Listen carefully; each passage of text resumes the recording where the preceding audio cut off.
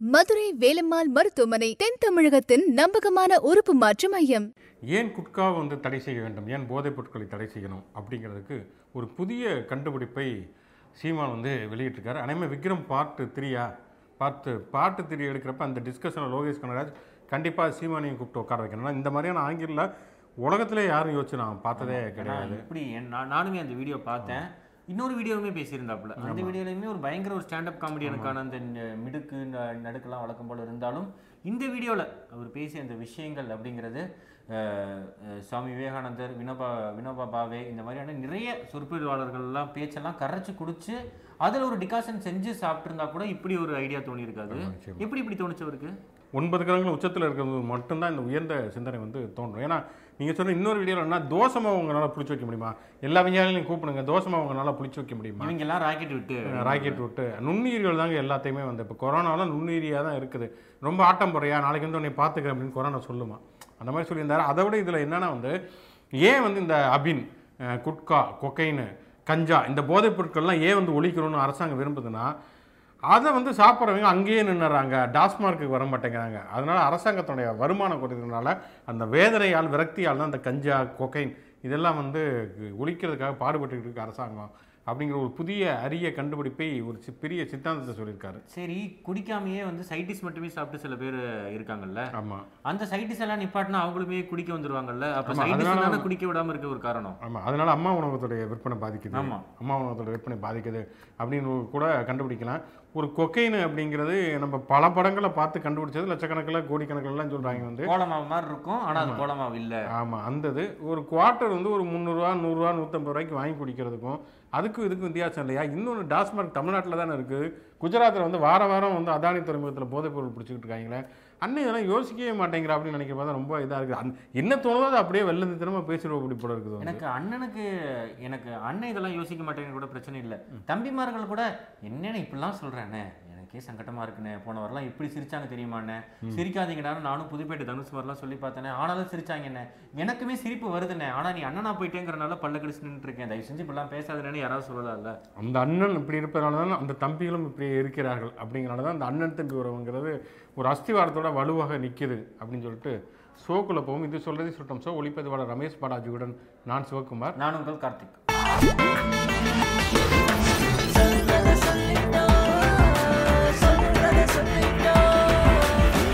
இந்த அப்ரைசல் டைம்லாம் வருதுன்னு வைங்களேன். அப்ரைசல் டைமில் ட்ரிப்பு போகிறோம் அப்படின்னா, சரி யார் யாருக்கு என்னென்ன பெண்டிங் இருக்குது சொல்லுங்கள், அது எல்லாத்தையும் முடிச்சு கொடுத்துடலாம் அப்படிங்கிற மாதிரிலாம் கேட்பாங்க.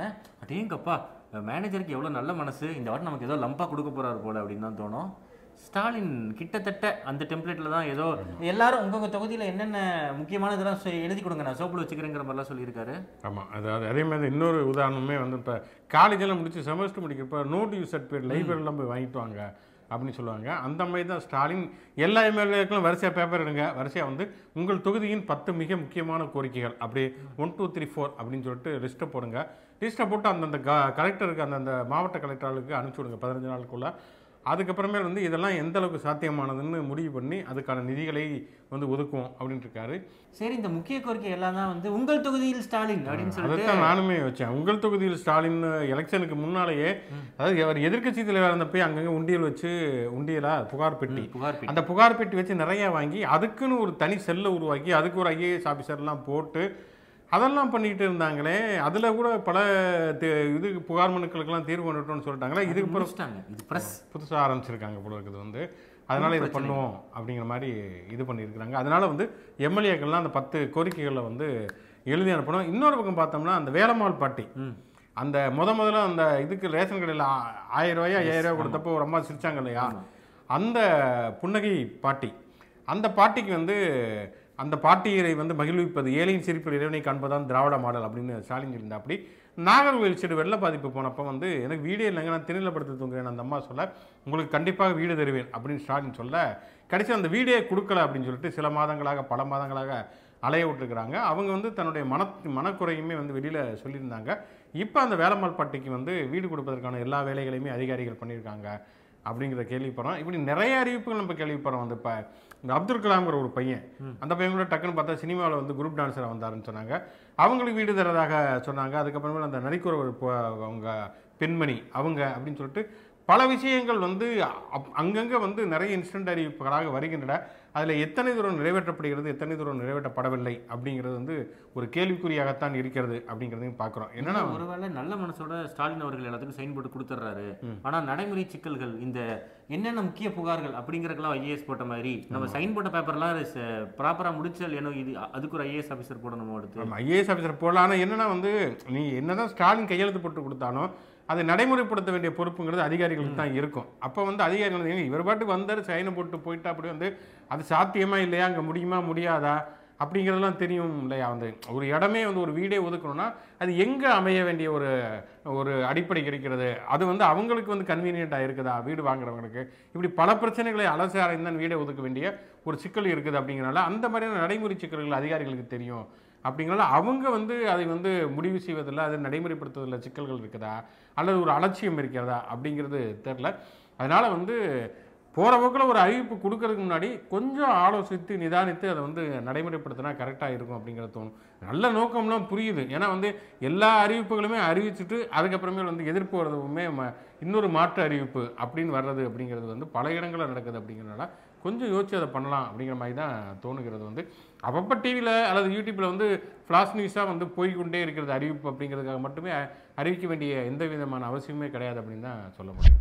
அர்ஜுனமூர்த்தி சார் அவரை பற்றி நேற்று நம்ம பேசுனதுக்கு 2 நிமிஷம் வேஸ்ட் பண்ணிட்டீங்களா பாவிகளா அப்படின்னு நிறைய பேர் கமெண்ட் போட்டிருந்தாங்க. அவரை பற்றி பேசணும் எங்களுக்கு ஆசைலாம் கிடையாது. ஆனாலும் அவர் எல்லாத்தையும் தள்ளி விட்டுட்டு நான் எப்படியாவது வைரலாகி தீருவேன் அப்படிங்கிறனால தொடர்ச்சியாக அதாவது பேசிக்கிட்டே இருக்காப்புல.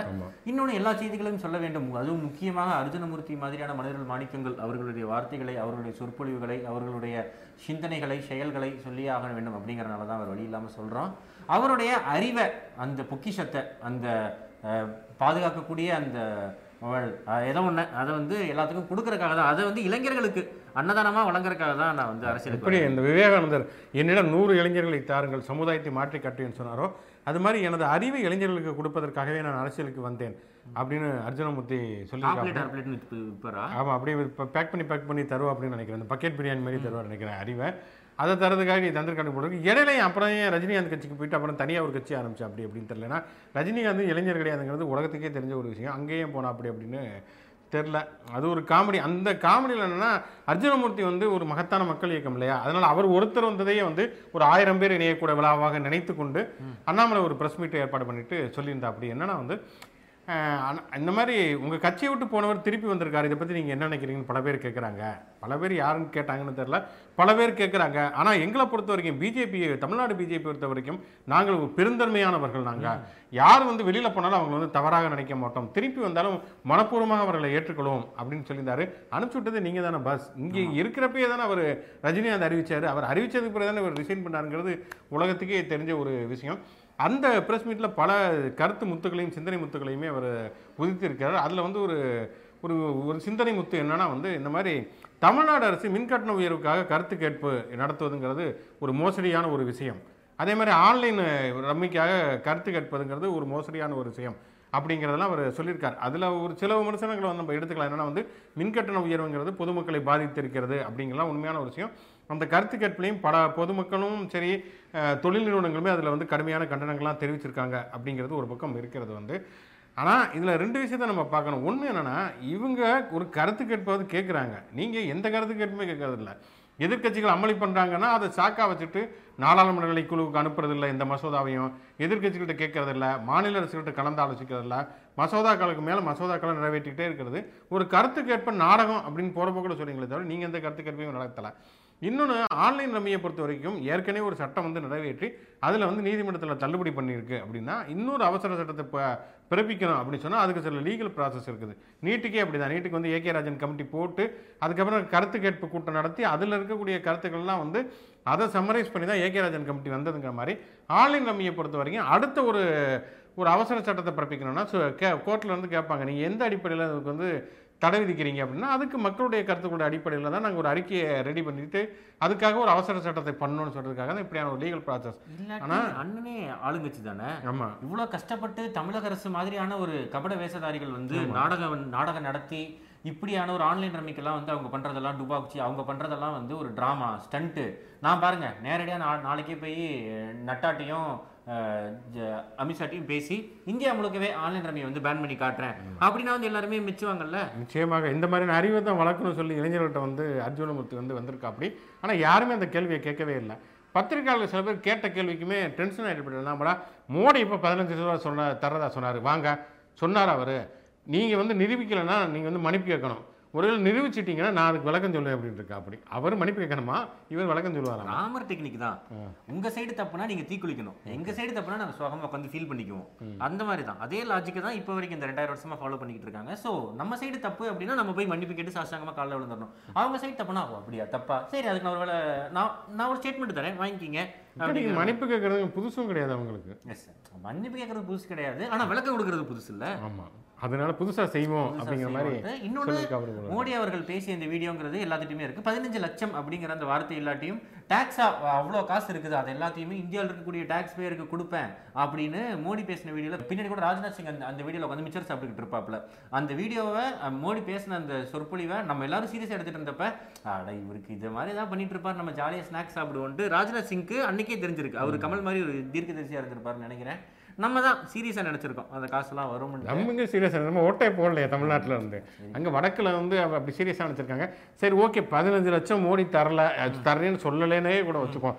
மோடி பேசிய பல பேச்சுக்கள் வைரலாக தான் இருந்திருக்கு. நீங்கள் டிமானிட்டேஷன் கொண்டு வரப்ப டிமானிட்டேஷன் கொண்டு வந்தால் கள்ள நோட்டு ஒழியும், தீவிர தாக்குதல் நடக்காது, கருப்பு பணம் ஒழியும் அப்படின்னாரு. இந்த மூணில் எதுவுமே நடக்கலை.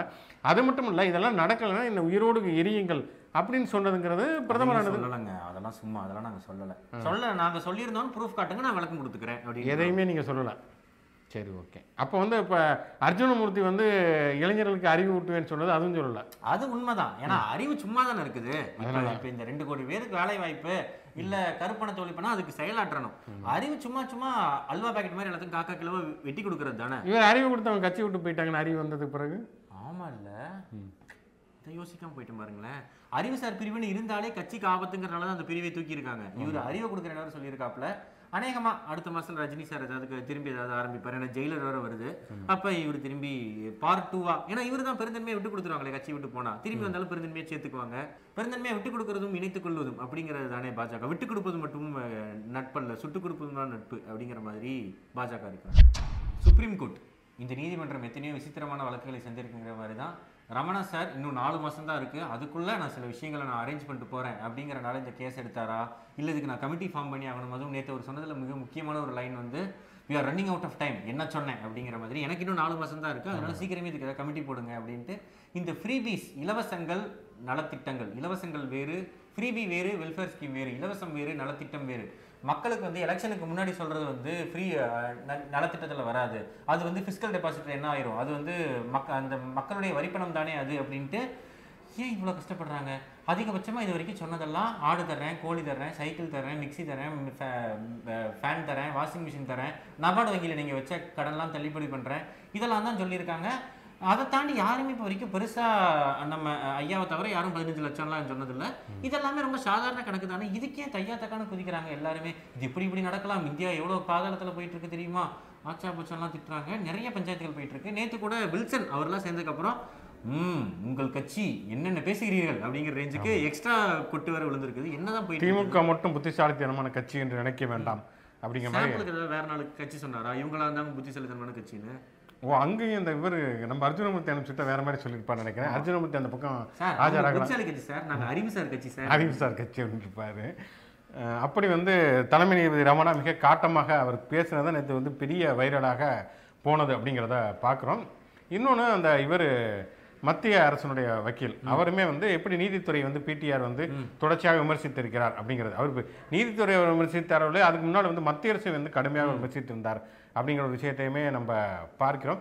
பொதுவாக அந்த பிடிஆருடைய பேட்டியில் வந்து பல பேர் கடுப்பாயிருக்காங்க அப்படிங்கிறது மட்டும் நல்லாவே தெரிகிறது. ஏன்னா பிடிஆர் பேசுகிற டோனுமே சமயத்தில் அப்படி தான் இருக்கும். அப்படி தான் இருக்குது. எப்படி நம்ம ஒரு ஆக்ஸ்போர்ட் டிக்ஷனரியில் வச்சு படித்தாதான் இதுதான் சொல்ல வரீங்களா அப்படின்னு ஒரு ஃபீலும் வருது. பிடிஆர்ட்டே திரும்பி போய் கேட்டேன், சார் இதில் நீங்கள் ஒரு திட்டிருக்கீங்க. அவங்கள நான் திட்டினேனா? நான் நிறைய பேரை திட்டினேன், அதில் ஒன்றா இருக்கலாம் அப்படிங்கிற. சில பேர் திட்டாமல் விட்டுட்டேன்னு சேர்த்து கூட அவர் திட்டுவார்னு கூட சொல்லலாம். இந்த வழக்குகளை பொறுத்த வரைக்கும் இதில் 2-3 அம்சங்களை வந்து பார்க்கலாம். ஒன்று என்னென்னா வந்து இலவச திட்டங்கள் அப்படிங்கிறதுக்காகத்தான் இலவச திட்டங்கள் வந்து மாநில கட்சிகள் வந்து பண்ணக்கூடாது அப்படின்னு சொல்லி தான் அந்த அஸ்வினி உபாத்யாயா வழக்கே தொடுக்கிறார். அவர் வந்து பிஜேபியை சார்ந்த ஒரு வழக்கறிஞர் பிஜேபிக்கு வந்து செய்தி தொடர்பாளராகவும் இருக்கிறார் அப்படிங்கிறத பார்க்குறோம். பிஜேபிக்கு மாற்று கட்சிகளாக இருக்கக்கூடிய கட்சிகள் தான் இங்கே திராவிட கட்சிகளாக இருக்கட்டும் அல்லது ஆம் ஆத்மி மாதிரி இப்போ வந்திருக்கக்கூடிய கட்சிகளாக இருக்கட்டும், இவங்க தான் இந்த சமூக நலத்திட்டங்கள் இலவச திட்டங்கள்ங்கிறத மறுத்துட்டு சமூக நலத்திட்டங்களை மக்கள் நலத்திட்டங்களை நிறைவேற்றோம் அப்படின்னு சொல்லக்கூடிய கட்சிகளாக இருக்கின்றன. பிஜேபியும் பல இலவச திட்டங்களை உத்தரப்பிரதேசத்திலிருந்து ஆரம்பித்து பல இடங்களில் சொல்லியிருந்தாலுமே கூட அதை வந்து ஏதோ மக்கள் விரோத செயல்பாடுங்கிற மாதிரி தான் எல்லா இடங்களுமே சித்தரிச்சுக்கிட்டு இருக்கிறது அப்படிங்கிறத ஒரு பக்கம் பார்க்குறோம். இந்த வழக்கை பொறுத்த வரைக்கும் முதல்ல உச்சநீதிமன்றங்கிறது அஸ்வினி உபாத்யாய கேஸை எடுத்துக்கிட்டு அதை வந்து அதுக்காக ஒரு கமிட்டி அமைக்கணும், இலவச திட்டங்களை வந்து ஏற்றுக்கொள்வதா இல்லை அப்படிங்கிறதுக்காக ஒரு கமிட்டி அமைக்கணும், அதில் வந்து தேர்தல் ஆணையம் மத்திய அரசு எல்லாமே இருக்கணும் அப்படிங்கிறாங்க. தேர்தல் ஆணையம் இந்த கமிட்டியில் வந்து நாங்கள் இருக்க மாட்டோம் அப்படின்னு சொல்லிட்டு அவங்க வந்து ஒரு அறிக்கையை வந்து தாக்கல் பண்ணுறாங்க. சுப்ரீம் கோர்ட் வந்து இன்னொரு நாள் என்ன சொல்கிறாங்கன்னா, சமூக நலத்திட்டங்கள் வேறு இலவச திட்டங்கள் வேறு, இது ரெண்டையுமே வேறுபடுத்தி பார்க்கணும் அப்படிங்கிற மாதிரியான ஒரு விஷயத்தையுமே சொல்கிறாங்க. மூன்றாவதாக நேற்று நடந்ததுலையுமே ஆர்கியூமெண்ட்டில் என்ன மாதிரியான விஷயங்கள்லாம் வந்திருக்குது அப்படின்னு சொன்னால், தேர்தலில் வந்து அந்த தேர்தல் வாக்குறுதியாக அளிக்கப்படுவது மட்டும்தான் இலவசமா, ஆட்சிக்கு வந்ததுக்கு பிறகு வந்து ஒரு அரசு வந்து இலவச திட்டங்களை வந்து அறிவிச்சதுன்னா அது வந்து இதுக்குள்ளே வரம்புக்குள்ளே வருமா வராதா, இன்னொன்று ஒரு அரசனுடைய நிதி ஆதாரம் வந்து எப்படி இருக்குங்கிறது ஒரு கட்சிக்கு எப்படி தெரியும், வர்றதுக்கு முன்னாடி எப்படி தெரியும். அது மட்டும் இல்லாமல் மத்திய அரசு வந்து ஒரு மாநில அரசுடைய இலவசத்தை வந்து தடுத்ததுன்னா அதை வந்து நாளைக்கு கோர்ட்டில் கேஸாக வந்ததுன்னா நாங்கள் எப்படி அதில் முடிவெடுக்க முடியும், இதுக்காகத்தான் இந்த மாதிரியான கமிட்டி இப்படின்னு பல விஷயங்கள் பேசப்பட்டிருக்கிற நேரத்தில் தான் வந்து வில்சன் வந்து பேச எந்திரிச்சிருக்கிறா அப்படி மை யுவர் ஆனர் அப்படிங்கிற ரஞ்சுக்கு. அப்போ தான் வந்து கடுப்பாகி உங்கள் கட்சி மட்டும்தான் புத்திசாலித்தனமான கட்சி அப்படின்னு நினைக்க வேணாம் அப்படிங்கிற மாதிரி சொல்லியிருக்கிறாங்க. ஆமாம், நான் வந்து தலைமை நீதிபதியாக இருக்கேங்கிறனால பல விஷயங்களை வந்து வெளிப்படையாக பேச முடியாது அப்படிங்கிற மாதிரி விஷயத்தையுமே ரமணா சொல்லியிருக்காரு. அவர் என்ன பேச நினைச்சாரு, சொல்லத்தான் நினைக்கிறீங்க மாதிரி அவருக்குள்ளே என்ன இருக்குது அப்படிங்கிறது தெரில. ஆனால் இந்த அவர் திமுக மீது கண்டனங்களை தெரிவித்தது அதெல்லாம் தாண்டி அந்த வில்சன் வந்து எழுத்துப்பூர்வமாக ஒரு அபிடவிட் வந்து தாக்கல் பண்ணிடுறாங்க. அதில் சொல்லக்கூடிய சில விஷயங்கள் மிக முக்கியமான ஒரு விஷயமாகவே இருக்குது. அது என்னென்னா வந்து பொதுவாக தமிழ்நாட்டை பொறுத்த வரைக்கும் வந்து மக்கள் மத்தியில் இருக்கக்கூடிய இந்த வருமான இடைவெளிங்கிறது இந்த சமூக நலத்திட்டங்களால் பெரிய அளவில் வந்து குறைஞ்சிருக்கிறது. இந்தியாவிலே பார்த்தோம்னா ஒட்டுமொத்த பொருளாதார வளர்ச்சி குறியீட்டில் 3வது இடத்துல வந்து தமிழ்நாடு வந்து இன்றைக்கி வளர்ந்துருக்கிறது. அது மட்டும் இல்லாமல் இந்தியாவில் இருக்கக்கூடிய 100 சிறந்த கல்வி நிறுவனங்களில் 18 கல்வி நிறுவனங்கள் வந்து தமிழ்நாட்டில் தான் இருக்குது. அப்போ இதெல்லாமே வந்து இங்கே கொடுக்கப்பட்ட சமூக நலத்திட்டங்களால் மட்டும்தான் இது வந்து சாத்தியமானதாக இருக்குது அப்படிங்கிறத நம்ம பார்க்குறோம். அது மட்டும் இல்லை, இதில் இன்னொரு மிக முக்கியமான ஒரு பாயிண்ட் என்னன்னா, இலவச திட்டங்களால் வந்து தமிழ்நாடு மாதிரியான மாநிலங்கள் வந்து பொருளாதாரத்தில் ரொம்ப சீரழிஞ்சு போயிடுது, இவங்க நிதி ஆதாரம் இல்லாமல் போயிடுது, இலங்கை மாரி ஆயிடுவாங்கன்னு இவங்க சொல்லிக்கிட்டு இருக்கிறாங்க. ஆனால் பிற மாநிலங்களிலிருந்து தமிழ்நாட்டுக்கு வேலைக்கு புலம்பெயர்ந்து வருவோருடைய சதவீதங்கிறது 8.3% இருக்குது அப்படிங்கிறாங்க. அப்போ இலவசமே கொடுக்கல, பீகார், உத்தரப்பிரதேசம், குஜராத்தில் அங்கெல்லாம் நல்லா தானே இருக்குது, அங்கேருந்து ஏன் இங்கே வராங்கன்னு தெரியலையே. வந்து இங்கே தான் சீரழிஞ்சு போயிட்டோம் இலவசம்லாம் கொடுத்து அப்புறம் அங்கேருந்து வந்து சென்ட்ரலில் வந்து ட்ரெயின் ஏறி இங்கே வந்து பானிபூரி கடையில் இருந்து சரவணபவனில் வந்து எல்லாமே இங்கே வந்து வேலை பார்க்க வேண்டிய அவசியம் என்ன இருக்குது அப்படிங்கிறது தெரியல. அப்போ இவ்வளோ தூரம் சமூக பொருளாதார வளர்ச்சி இருக்கிறதுனால தான் வேறு மாநிலங்கள் வந்து இங்கே வந்து வேலை செய்ய வருவதற்கு தயாராக இருக்கிறார்கள். அது மட்டும் இல்லாமல் இங்கே இருக்கக்கூடிய இலவச மருத்துவ வசதிகள்ங்கிறது பெரிய அளவில் ஈடு இணையற்றவைங்கிறாங்க. உண்மையிலே பிரைமரி ஹெல்த் சென்டரில் இருந்து ஆரம்பித்து அரசு மருத்துவமனைகள் நிறைய பிரச்சனைகள் இருந்தாலுமே கூட இவ்வளோ தூரம் பிரைமரி ஹெல்த் சென்டரில் இருந்து ஆரம்பித்து சென்னை ஜிஹெச் வரைக்குமே நிறைய இலவச மருத்துவ வசதிகளை வந்து தமிழகம் வந்து கொடுத்திருக்கிறது. இன்னொன்றுமே வந்து ஒரு நக்கலாகவும் அதில் சொல்லியிருக்காங்க, இலவசங்களால் தமிழகம் பின்னோக்கி செல்வதாக அந்த அஸ்வினி உபாத்யாயா சொல்லியிருக்காரு. வேணா 3 மாதம் வேணா இங்கே வந்து தங்கியிருக்கட்டுமே, தங்கியிருந்து நாங்கள் பின்தங்கி இருக்கோமா இல்லையான்னு பார்த்தோம்னா அவரே தன்னுடைய கருத்தை மாற்றிக்கொள்வார் அப்படிங்கிற மாதிரி சொல்லியிருக்காங்க. இலவசம் அப்படிங்கிற வார்த்தையை வந்து ரொம்ப ரொம்ப கடுமையான சொல்லாடல். இது வந்து ஒரு எதிர்மறை எண்ணத்தை வந்து ஏற்படுத்தக்கூடிய ஒன்றாக இருக்கிறது. காலங்காலமாக யாரெல்லாம் சமூக ரீதியாக பொருளாதார ரீதியாக பின்தங்கி இருக்கார்களோ அவர்களை முன்னேற்றுவதற்காக உருவாக்கப்பட்ட திட்டங்கள் தான் இந்த சமூக நலத்திட்டங்கள் அப்படின்னு சொல்லிட்டு இது வந்து சமூகத்தில் நிலவக்கூடிய ஏற்றத்தாழ்வுகளை சமன் செய்வதற்கான திட்டங்கள் அப்படிங்கிற மாதிரி வில்சன் தாக்கல் பண்ணியிருக்காரு. உண்மையிலே அது தலைமை நீதி படித்தார் என்னன்னு தெரியல, நமக்கு வந்திருக்கிற செய்திகள் அடிப்படையில் தான் வந்து. ஆனாலும் இந்த பிடிஆருடைய பேட்டிகள் மற்ற விஷயங்களால் சுப்ரீம் கோர்ட் இந்த மாதிரியான ஒரு கோபமாக எதிர்வினை ஆற்றியிருக்கிறது அப்படிங்கிறது ஒரு விஷயம்னாலும் கூட அது மட்டுமே ஒரு மையமாக நம்ம எடுத்துக்க முடியாது. இந்த விவாதங்களுடைய இறுதி எப்படி அமையப் போகிறது? ஏன்னா வந்து ஏற்கனவே வந்து சென்ட்ரல் கவர்மெண்ட்டை பொறுத்தவரைக்கும் எல்லாத்தையுமே குறைங்க, அவங்க வந்து கொடுக்கக்கூடிய நிதியாக இருக்கட்டும் மற்ற விஷயங்களாக இருக்கட்டும் எல்லா விஷயங்களுமே வந்து அப்படியான ஒரு பார்வை வைத்திருக்கக்கூடிய சூழலில் இலவச திட்டங்கள் நீங்கள் நிப்பாட்டினா தான் நாங்கள் கொடுக்க வேண்டிய நிதியை கொடுப்போம் அப்படிங்கிற ஒரு நிலைப்பாட்டுக்கு வந்துட்டாங்கன்னா இங்கே இருக்கக்கூடிய பலரும் பாதிக்கப்படுவார்கள் அப்படிங்கிறது தான் ஒரு யதார்த்தமான ஒரு விஷயமாக இருக்கிறது அப்படிங்கிறத பார்க்குறோம். சரி, ஓகே, ஒரு பக்கம் பார்த்தோம்னா நீங்கள் இலவச திட்டங்கள் தரதுனால வந்து மாநிலங்கள் பின்தங்கி இருக்குது அப்படின்னு சொன்னால், அப்போ பின்தங்கிய மாநிலங்களுக்கு நீங்கள் அதிகமான நிதி தரணும்ல. மக்கள் தொகை அடிப்படையில் பார்த்தோம்னா இப்போ சமீபத்தில் இருக்கக்கூடிய டேட்டா அடிப்படையில் பார்த்தோம்னா தென்னிந்திய மாநிலங்களில் தான் மக்கள் தொகை மிக மிக குறைவாக இருக்கிறது வட மாநிலங்களை விட அப்படிங்கிற மாதிரி டேட்டாஸ் எல்லாம் வந்திருக்கிறது. இன்னொரு பக்கம் மக்கள் தொகை அடிப்படையில் நாங்கள் நிதியும் கொடுப்போம் அப்படின்னா மக்கள் தொகையை நாங்கள் குறைக்கவும் செய்யணும், நிதியும் கம்மியாக வாங்கணும், இலவச திட்டமும் யாருக்கும் தரக்கூடாதுன்னா எங்கே தான் போவோம்? இந்தியாவுக்குள்ளே தானே நாங்கள் இருக்கோம் அப்படிங்கிற கேள்வியுமே எழுகிறது. இன்னொன்று, இதெல்லாம் வந்து ஒரு இலவச திட்டம் கொடுக்கணுமா கொடுக்கக்கூடாதாங்கிறது ஒரு மாநில அரசுடைய கொள்கை முடிவு சம்மந்தப்பட்ட ஒரு விஷயம். இதில் நீதித்துறையை எவ்வளோ தூரம் தலையிட முடியும் அப்படிங்கிறது சட்ட ரீதியிலான விவாதத்துக்குரிய ஒரு விஷயம். அப்படிங்கிறப்ப நேரடியாக ஒரு மத்திய அரசு இதில் தலையிட முடியுமா அப்படிங்கிற கேள்வியுமே இருக்குதுங்கிறப்ப இவ்வளவு சிக்கல்களுமே இந்த வழக்கில் வந்து விவாதிக்கப்படுமா அப்படிங்கிற கேள்வி தான் இருக்குது. இதில் ஏடிஎம்கேவுமே அநேகமாக ஆக்சுவலாக இந்த வழக்கில் இணைஞ்சிருக்குன்னா அவங்க நிறைய இலவச திட்டங்கள் கொடுத்துருக்காங்க. வந்து எம்ஜிஆர் காலகட்டத்தில் இருந்து ஆரம்பிச்சு அவங்க. ஆனால் அவங்க வேற கேஸில் பிஸியாக இருக்காங்களோ, வேற கேஸில் பிஸியாக இருக்காங்க, அதனால இந்த பக்கம் வர்றதில்ல. மத்திய அரசில் இருக்க சாவி வாங்கணும்னு வந்துருவாங்க நினைக்கிறேன். அந்த ஓபிஎஸ் சாவி வேணும் அப்படின்னு சொன்னா சாவி அப்படியும் கொடுங்க, எப்பா வேற சாவிப்பா அப்படிங்கிற மாதிரி தான் இருக்கும். மத்திய அரசில் இருக்கக்கூடிய பாஜகவுடைய இந்த வழக்கு இதெல்லாம் தாண்டி அவர்கள் செய்வது வந்து நாங்கள் யாருக்கும் இலவசமோ எதுவுமே கொடுக்க மாட்டோம், எங்களால் விற்க தான் முடியும், நீங்களாம் இலவசம் கொடுத்துட்டீங்க அப்படின்னா நாங்கள் என்ன பண்ணுறது? இல்லை, இன்னொன்று, நீங்கள் அரசு பஸ்ஸில் வந்து இப்போ பெண்களுக்கு இலவச பயணம் அதுவுமே அந்த வில்சனோட அறிக்கையில் இருக்குது. அதில் வந்து எவ்வளோ தூரம் பெண்களுடைய பொருளாதாரம் சேமிக்கப்படுகிறது அப்படிங்கிற விஷயம்லாம் அரசு பஸ்ஸுன்னு ஒன்று இருந்ததுன்னா நீங்கள் வந்து ஸ்டூடெண்ட்ஸுக்கு வந்து இலவச பஸ் பாஸ் கொடுக்கலாம், பெண்களுக்கு இதெல்லாம் கொடுக்கலாம். நாங்கள் தான் அரசுகளில் ஒன்றுமே இருக்காது, ட்ரெயினில் இருந்து எதுவுமே இருக்காது, இலவசமே தர மாட்டோமே, சீனியர் சிட்டிசனுக்கு கட்டண செலவு கிடையாது. இன்னொன்று, இத்தனை வருஷமா இது பாதிக்கல, இப்போ பாதிக்குது அப்படின்னா இத்தனை நாளா ஏதோ தமிழ்நாட்டில் இலவசம் கொடுத்தாங்க, ஏதோ வெஸ்ட் பெங்கால் இலவசம் கொடுத்தாங்க, டெல்லியில் கொடுத்தாங்க, பஞ்சாபில் கொடுத்தாங்கன்னு இல்லாமல் இப்போ ஆம் ஆத்மி குஜராத்லேயே இலவசம் கொடுக்கறதுக்கான ஆப்ஷன்ஸோட வர்றாங்க. இலவசம் எனும் வெல்ஃபேர் ஸ்கீம்ஸ் இல்லை ஃப்ரீ பீஸ் அனௌன்ஸ் பண்ணுறாங்க. அப்படிங்கிறப்போ ஐயோ, நம்ம குஜராத் மாடல்லையே நம்ம இத்தனை நாளாக ஃபோட்டோஷாப்லேயே ஒட்டி குஜராத் மாடலில் வித்துட்டோமே, இவங்க புதுசாக வந்து உண்மையிலேயே குஜராத் மாடல்னு சொல்லி ஃப்ரீ பீஸ்லாம் அனௌன்ஸ் பண்ணிட்டாங்கன்னா நம்ம அப்புறம் என்னத்தை பண்ணுறது? நம்ம இனி ஜெய் மாதா அந்த மாதிரி தான் ஏதாவது ஸ்லோகன் சொல்லி ஆகணும். ஸ்லோகனா வெல்ஃபேர் ஸ்கீம் ஆனால் மக்களே சுதாரிச்சு வெல்ஃபேர் ஸ்கீமே கொடுங்கப்பான்னு வந்துருவாங்க.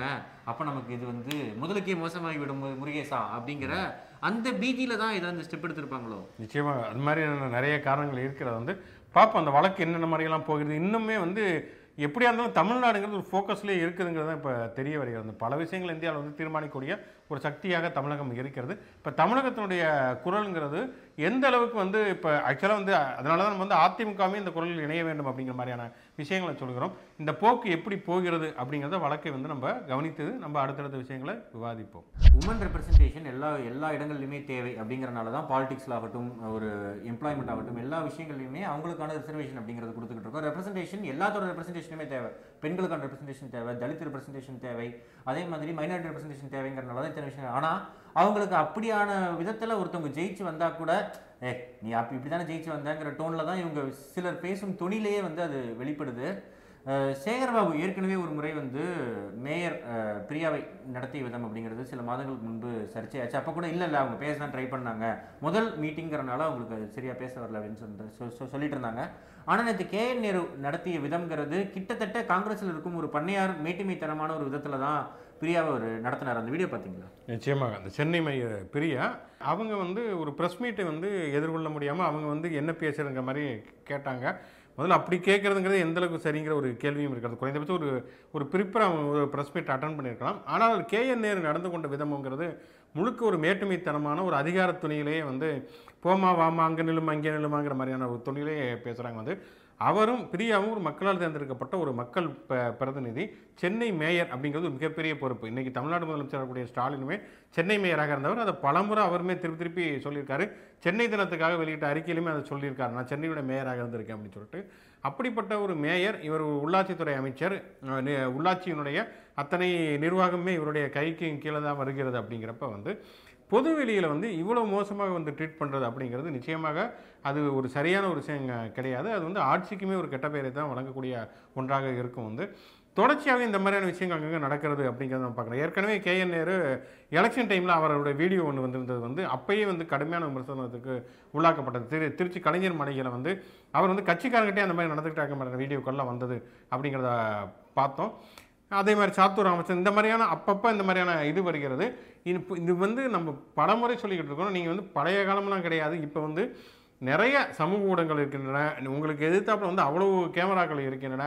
நீங்கள் எது பண்ணாலுமே பொதுமக்களுடைய பார்வையில் தப்பவே முடியாது அப்படிங்கிற ஒரு சூழல் இருக்கிறப்ப பொதுவெளியில் எவ்வளோ தூரம் நாகரிகமாக நடந்து கொள்ள வேண்டும் அப்படிங்கிறது மிக மிக முக்கியமான ஒரு விஷயம். இன்னொன்று, நீங்கள் கேமரா இருக்குது இல்லைங்கிறத தாண்டி நமக்கு வந்து ஒரு செல்ஃபான ஒரு எத்திக்ஸுங்கிறது ரொம்ப ரொம்ப அவசியமான ஒரு விஷயம். ஒரு மக்கள் பிரதிநிதியை நடத்துவதுங்கிறது ஒரு மாண்போடு நடத்த வேண்டிய அவசியம் இருக்கிறது அப்படிங்கிறத அமைச்சர் KN நேரு உணர வேண்டும். இதை வந்து கண்டிப்பாக தமிழக முதல்வர் அவருக்கு வந்து அறிவுறுத்த வேண்டும், அறிவுறுத்துவார் என்று எதிர்பார்க்கிறோம். ஷோட லாஸ்ட் செக்மெண்ட் செய்தி சொல்லும் செய்தி இன்று யாரு 14 நாள் சம்பவம் அப்படின்னு பார்க்கறதுக்கு முன்னாடி நம்மளுடைய பார்வையாளர்கள் ஆமாம், லட்சுமண் குமார் இங்கிலாந்தை சேர்ந்த இங்கிலாந்தில் இப்போ வந்து பணிபுரிந்து கொண்டிருக்கக்கூடிய லட்சுமண் குமார் அவர் வந்து நமக்கு ஒரு கமெண்ட் போட்டிருக்கார், மெயிலுமே அனுப்பியிருக்கிறார். தொடர்ச்சியாகவே நான் உங்களுடைய ஷோவை பார்த்துட்ருக்கேன், எனக்கு வந்து ரொம்ப பிடிச்ச ஷோ அப்படின்னு இருக்காரு, மிக மிக நன்றி. அவருடைய மனைவி இந்துமதி அவருக்கு பிறந்தநாள் அப்படின்னு சொல்லியிருக்காரு. இந்துமதி அவர்களுக்கு நம்முடைய இனிய பிறந்தநாள் நாள் வாழ்த்துக்கள், வளமும் நலமும் பெற்று வாழ்க பல்லாண்டு. வேற யார் செலிபிரிட்டிக்கு பிறந்தநாள்? இன்னைக்கு வந்து ஸ்டீஃபன் ஃப்ரை அப்படிங்கிற நபருக்கு பிறந்தநாள். எழுத்தாளர், வாய்ஸ் ஆர்டிஸ்ட், அதே மாதிரி நடிகர்னு நிறைய பன்முக திறமைகள் கொண்டவர். கிரீக் மித்தாலஜி பற்றி அவர் 2 புத்தகங்கள் எழுதியிருப்பார். கிரீக் மித்தோஸ், மைத்தோஸ், அதே மாதிரி ஹீரோஸ் அப்படின்ட்டு 2 புத்தகங்களுமே மித்தாலஜியில் கிரேக்க இதிகாசங்கள் இருக்கக்கூடிய அரசர்கள், ராணிகள் பற்றின வேற ஒரு பார்வையை கொடுக்கக்கூடிய துணியில் இருக்கும். அதே மாதிரி அவர் ஒரு மிகப்பெரிய ஒரு வாய்ஸ் ஆர்டிஸ்ட். ஒரு கதையில் 4 கதாபாத்திரம் இருக்காங்க அப்படின்னா அந்த 4 கதாபாத்திரங்களுக்குமே வந்து வேற வேற டோனில், வேற வேற ஆக்சென்ட்ல அந்த மாதிரிலாம் பேசக்கூடிய அளவுக்கு ஒரு பயங்கரமான ஒரு டேலண்டடான ஒரு நபர்.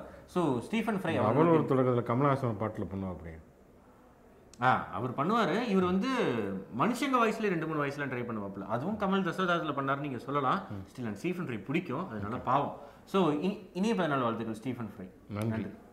100க்கும் மேற்பட்ட வெற்றிகரமான உறுப்பு மாற்று அறுவை சிகிச்சைகள், மக்களின் நம்பிக்கையான சேவையில் மதுரை வேலம்மாள் மருத்துவமனை, தென் தமிழகத்தின் நம்பகமான உறுப்பு மாற்று மையம்.